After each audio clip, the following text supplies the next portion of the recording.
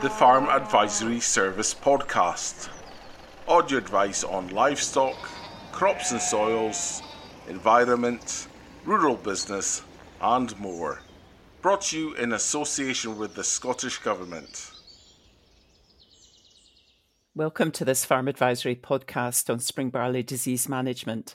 I'm Fiona Burnett, Head of Knowledge Exchange and Impact at Scotland's Rural College.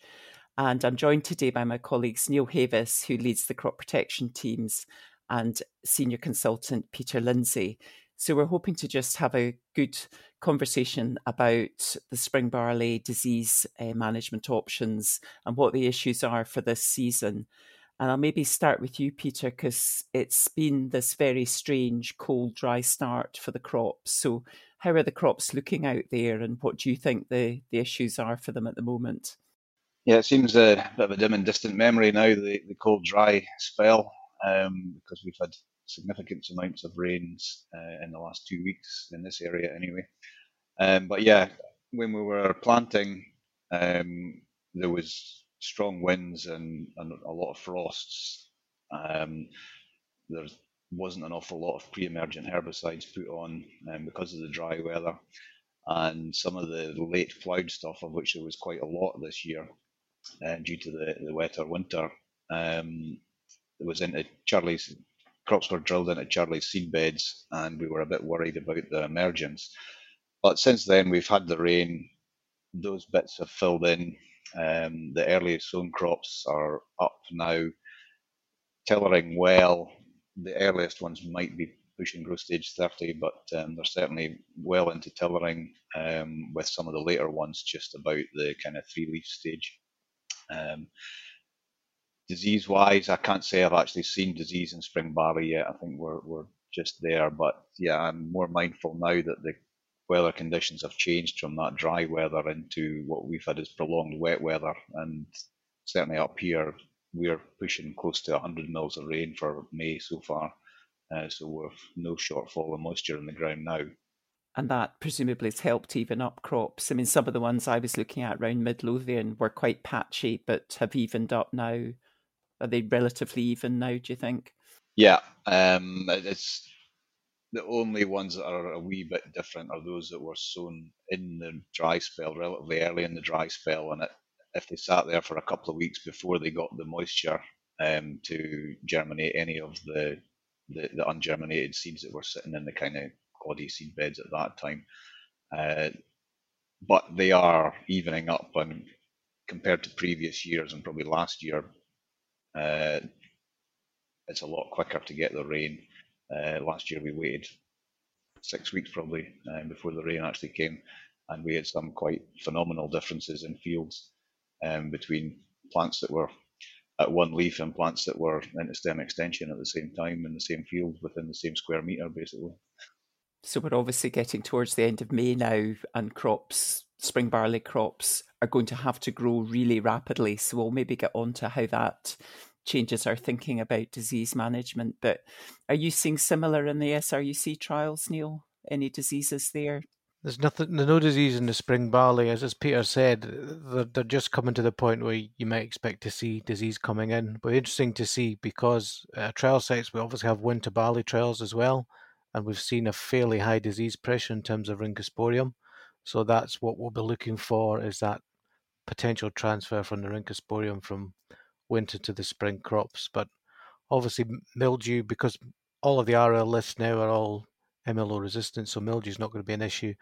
Early rhynchosporium is what we'll be looking for, but as the season goes on, if it's warm and wet, remember 2014 we had a lot of brown rust, we'll be looking for that. We'll be looking for possibly tan spot. We've seen a lot of tan spot. It's bubbling away just consistently in barley crops. They've had issues with Septoria nodorum in barley in Ireland. We've not seen it in Scotland. And then, of course, after heading, we'll all be looking out for ramularia and seeing if that's going to come in this year. And it's like, who knows? Well, we can take a stab at a guess, but can't be sure one way or the other. Well, we can get on to a discussion on that, Neil. So, I mean, thinking of these early timings, it would be the T0 might be targeting mildew. And you've already indicated, the risk of that is very low in the spring barley crops because they carry that resistance, plus the fact that the crops are now moving so rapidly. So then the T1 timing, which traditionally that's about retaining side tillers if we do have heavy disease pressure, particularly from wrinkle. But again, thinking how quickly crops will be growing now, we know that in spring barley crops, the yield responses are less heavily weighted towards that T1 than they are in the winter barley crops. And we've done quite a long series of trials, Neil, which we could maybe reference now, showing the additive value of a T1 spray on spring barley crops where wrinkle strikes. But actually, you can describe it in more detail, but it's the very small minority of those scenarios where we've actually had a response to a T1 spray in addition to the T2 spray. Yep. So one of our colleagues, Ian Bingham, did a series of trials. It was a Means of Lauriston funded project, and he was doing just as you said. He was looking at different scenarios to see.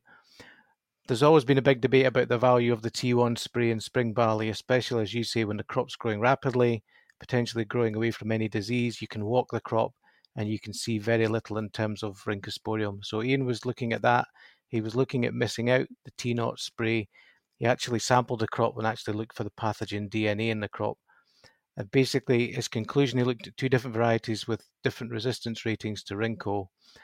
And basically, the merit in having the T1 spray was we had a susceptible variety and in 1 year across the years that the trials were taking place. So you need to know the susceptibility of your variety. You need to walk it to make sure if there's any symptoms present. If you see anything that indicates rhynchosporium present, there's a value in adding the T1, because what Ian found is the T1 and T2, if you add them together, they give better disease control than the T2 on its own or the T1 on its own. And that translated into the yield for those crops as well. So this year, having a variety of a kind of moderate rating like Laureate is helpful. The fact that they're growing rapidly is probably helpful in reducing disease risk. But on the other hand, as Peter's already said, we're now back into quite wet conditions, which maybe increases the risk a bit. So absolutely. So you combine what the weather forecast, your knowledge of the weather conditions on the farm and what the crop is experiencing with the resistance rating of the crop. And you're right, compare it with last year. We had that 8-week dry spell, spring barley got growing and just grew away. So we didn't see any disease. So it's really keeping your eye on the weather, knowing the resistance rating of your crop, walking the crop, and that'll give you some indication of whether you need to go with that T1. If you're in any doubt of it, there's no harm in being a bit risk averse and thinking about putting something on at T1, because other work has shown the T1.5 going in late is not as beneficial as having a T1 plus a T2. Yeah, we'll get on to ramularia, but that feeling if you drop in the middle, you just compromise everything. You've let early disease establish and you're too early to manage ramularia.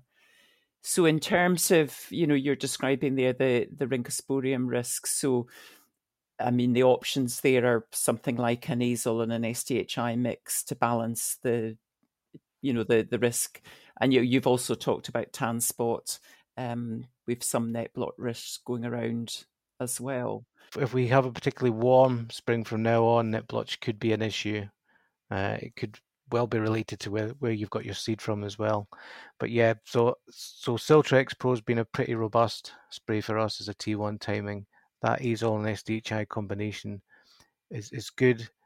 Proline's a good all-rounder, we know that, and the SDHI is good against the rhynchosporium, so it just checks that disease and should keep the crop clean enough until the T2 spray. And how do you think farmers are feeling about the T1 sprays at the moment, Peter? It's early at the moment to be thinking about them, but have any gone on? And do you think there's a feeling of disease risk, or will some people opt to just wait and do a T2? Yeah, I think it's about risk management, really. A lot of the spring barley crops have not yet had a herbicide, so the chances are that it will, as we're going through slightly later than ideal for a herbicide, we'll put a fungicide in with that to tide us through. It's all well and good doing nothing, but if the weather is poor and you can't get your T2 on when you want it on, that's when the problems really arise. Financially, the prospects are quite good for all the cereals at the minute. So for a £15 a hectare spend on a fungicide, to risk potentially £200 a tonne crops, it doesn't take much of a yield benefit or penalty to justify the cost of the fungicide. I'm not aware of any having gone on yet. Some of them have managed to get the herbicides done on their own a week or two ago. But since the weather's turned slightly more catchy, then the decision's been made to merge the herbicide and an early kind of fungicide together. I think the early fungicide will be fine this year. As you say, we're now entering a period of rapid growth. Quite confident that in the 3 to 4 weeks window from getting the T1 on, we'll easily be on tip and keep that cover going throughout the window. So we're probably looking at, the lower dose range for the T1 sprays on spring barley. And I suppose, again, the difference for this year is that there's no cheap option now that we don't have chlorothalonil. So we are looking at, either the SDHI azole mixes, or maybe the one we didn't mention is a strobilurin azole mix as well, where strobilurins are still helpful for rincosporium management. And for net blotch where they're used in mixture like that. And let's assume that, we continue with this rapid growth and then we get to the T2 timings, Neil, and you've already mentioned ramularia, which is obviously, one of the major concerns in spring barley. And the fact that its appearance is so erratic and we get these really bad years and we get years where it's less of an issue. Is your crystal ball handy? What impact do you think the cold, dry bits had, and where are we at now? If you compare it with last year, that dry spell, I think, really reduced the ramularia risk in the winter and spring crops. I don't think it was long enough in the winter crops this year, so I expect we might see it. And also in the spring crops, I think, as Peter said, it's turned catchy and there's a lot more rain. So what we'll be looking for is temperature and rainfall, that the crop's going from sowing up to kind of heading. And if you see a lot of warm temperatures and rainfall, that's the indication we'll be thinking about could be a ramularia year. So the way it's going at the moment, if it's a little bit warmer, I would be, sound like careful how I phrase this, more confident of seeing ramularia in the field if it was a little bit warmer, but certainly the amount of rain that we're having is going to favour the fungus. It's going to help it colonise that plant more effectively. Okay, but the cooler conditions are just slightly reducing the risk then, do you think? Just slightly reducing the risk, yeah. Yeah, I sense that you're not wanting to make a big prediction here. It's, yes, of all the pathogens, it's the one that's hardest to kind of predict. And as I say, the previous work we've done, we've looked across Scotland and we've looked at the different climatic regions, the different distinct regions. So if you go north of Inverness, it's a different climate again. You can see practically no disease. So again, you need to know the weather conditions in your local region. Don't just rely on what you hear on a national basis. Know about your specific conditions. And again, we've always tell people, even knowing your local farm conditions, if you have a history of ramularia on the farm, we know there are so many microclimates around hills and other things that can influence that can make you more at risk of getting the disease symptoms coming through. Yes, so the previous experience of the disease is really key here if they've got fields and sites where they see more of it. And I mean, obviously, again, the withdrawal of chlorothalonil, which was one of the most effective products in managing ramularia, makes it, different this year. And the other issue we've got is obviously ramularia's history of developing fungicide resistance, so that we know the SDHIs are largely ineffective in the ramularia scenario. Some retained efficacy in the azoles. Is that the fact? There was a little bit of activity from the Proline and the FP trial in previous work. So, but if you think, like I said, if the conditions that we discussed previously fit your farm and your crop, and you think you're concerned about Ramularia, the best option that you have is obviously the Revistar XE. But if it's a malting crop, remember it needs to go on by growth stage 45, so that determines when it's going to go on. You've mentioned the loss of CTL, so that leads on to the other big debatable question: is the value of fall pit. I mean, Fiona's smiling, you can't see that. So fall pit, listening to colleagues in Europe, they consistently report some activity from fall pit against Ramularia. We didn't see much in the FP trial, but that was one shot of fall pit, possibly not at the optimal timing. So in terms of using it as part of your anti-resistant strategy, I think there is some merit in considering fall pit and adding it into your T2 spray. But remember, of course, in terms of Ramularia activity, it's nowhere near the kind of levels of control we saw with CTL, which was even better than the Revistar XE. I mean, it was just outstanding against Ramularia. But fall pit might give you something, but don't lean on it and expect it to be a CTL direct replacement. Yeah, so I think in our trials, Neil, it would be fair to say that its effect is inconsistent. And where we do see it, it's, yes, you're right, it's where we've used it in addition to another programme rather than the fungicide performance work where it was used on its own. So, yeah, it can be helpful in some scenarios.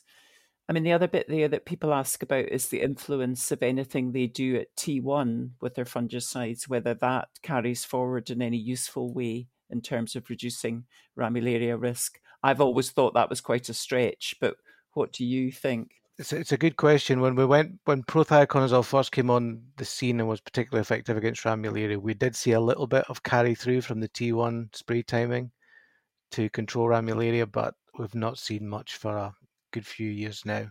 So unless you're using something with specific activity against Ramularia like Revistar and a T1, I wouldn't expect to see anything carry through to affect your T2 timing.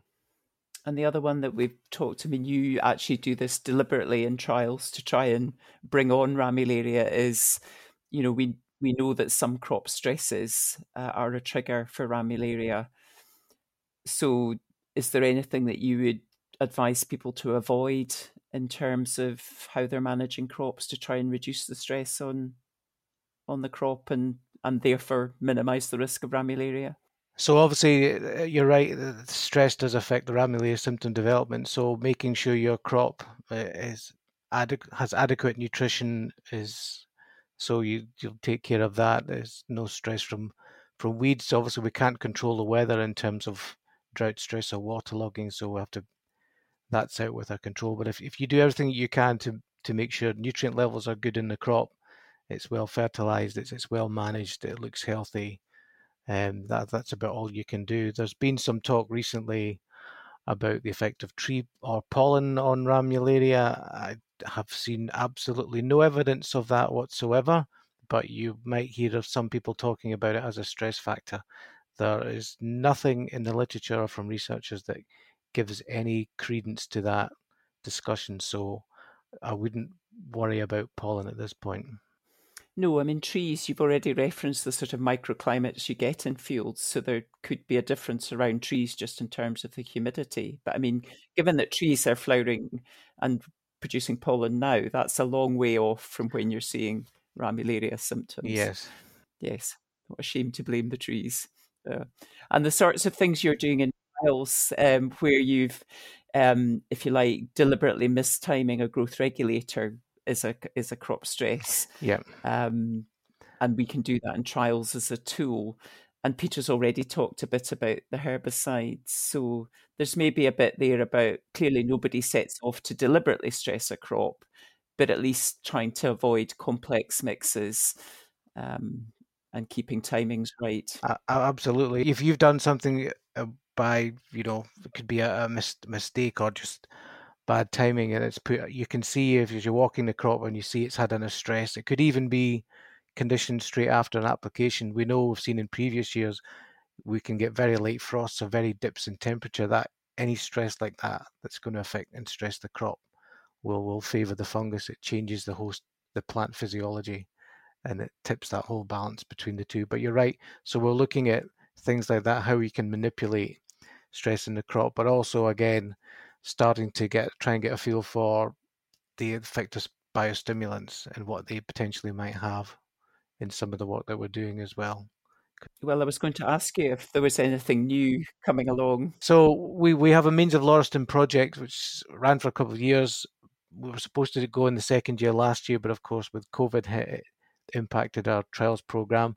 So the trials are running again this year, and hopefully by the end of this year we'll have a better feel for what influence these may or may not have on ramularia development. There's a lot of questions in the scientific community about the influence of nitrogen and nitrogen availability on ramularia symptom expression, and that's something, again, I mentioned Ian Bingham, that's something he's doing in trials as well this year.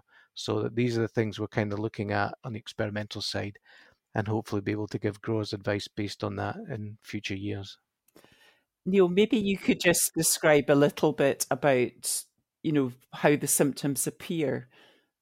So just that switch in ramularia where it's within the plant and not bothering it, and where we're at with those triggers that make it turn to the spot forming phase. We know it's related to stress, and the biggest stress that most crops are going to experience is flowering, which is an actual stress. And then you'll be looking for symptoms appearing at the top of the canopy. In a lot of spring barley varieties, the F-1 leaf is the biggest leaf. So that's primarily where we look for symptoms development. There's a lot of confusion about symptom formation. We're looking for a fine pepper spot as the start of ramularia symptoms, and then they'll enlarge and coalesce and become the characteristic square spots. And to differentiate them between other disease symptoms, we're looking for the 5 R's. So it's a reddish brown coloration, it's a rectangular lesion, it's a ring of chlorosis, it's restricted by the veins. So compare that with other pathogens which go across the veins, and it's right through the leaf. If you turn the leaf off, it's a mirror image on the other side, and that's so some of the other pathogens or other diseases might look similar and tick some of those boxes, but only ramularia ticks all 5. Yes, I always that one where you turn the leaf over and it looks just as bad on the back as the one that's really indicative to me. And Peter, I mean, again, are farmers, worried about ramularia this year? And again, going back to the loss of chlorothalonil, do you think the worry has increased there? Yeah, there's a slight concern about it, but I wouldn't say they're worrying endlessly about it. But we just have to use the tools that we've got and control what we can control, and don't worry about what's gone, really. It's sad to see the loss of CTL, but it's gone, so we have to move on with that thought process. Obviously, last year, many farms didn't have it or couldn't get it on. It was too late when it disappeared. So we've had a season with not using it, and it was fine, but the weather conditions certainly seem at the minute to be different to this year, and no two seasons are the same. But we've already had one season without the CTL on many crops, and it didn't create issues. So, yeah, it's something to keep an eye on, but I wouldn't say that we're worrying endlessly about it. You just get on with the job. Yep. And I suppose it's worth, Neil, not losing sight of the other diseases. So again, at that T2 timing, it's about managing any residual disease in the crop. So, I mean, again, we're probably looking at the azole SDHI mixes with or without Fulpit, as you've said. Yeah, they're good all round protecting and activity against other pathogens. So any Rhynchosporium, if it stays wet and Rhynchosporiums move up the canopy, that'll give you that protection. If, as you say, if net blotch appears, and also, again, the brown rust is not something. But the last time we saw a heavy brown rust epidemic was 2014. So if it does get particularly warm and stays quite humid, I think that's people should possibly think about putting a straw bin as well, just to check that brown rust. And the timing's probably the other thing just to quickly touch on. So traditionally it's that booting to ear emergence, and you've referenced flowering as being a particular stress. So ideally, you want to be on ahead of the stress and certainly ahead of symptoms. Revastar being the most effective product, that early growth stage 45 timing does make it tricky for some crops. So are we thinking then that that's where you'd be using the prothioconazole SDHI mixes? If you don't think ramularia is going to be an issue, you have a bit more flexibility. You can go later with the prothioconazole SDHI. This is the trouble with ramularia. So the research shows the later you spray it, the more effective the control. But of course, you have to follow the guidance and the regulations for use of the fungicide. If you don't think you're going to get ramularia, if you've never had an issue with it and you just want to control the other diseases, as you say, you've got a bit more flexibility. And we know you could even go up to into the 50s. But with the Revastar, you need to be 45 and stick to that. So try to plan well in advance and don't get caught out with the weather if you're going down the Revastar route. Yeah, and it's probably one therefore to target those very high risk ramularia crops. Yeah. And for the others, you could go with a prothioconazole mix and be a bit more flexible in your timing. That's good. So I think that's given us a good run through of the issues. Certainly for the most part, the rain and the moisture has been very welcome in getting crops moving again. But yes, maybe just to go back to the fact that growth is likely to be very rapid this year. And, we've talked a lot about just walking crops, keeping an eye on what develops and adjusting the inputs as you go. And hopefully there's been a few ideas from today's podcast of the things to look for, the timings and the types of products to be thinking about. So thank you.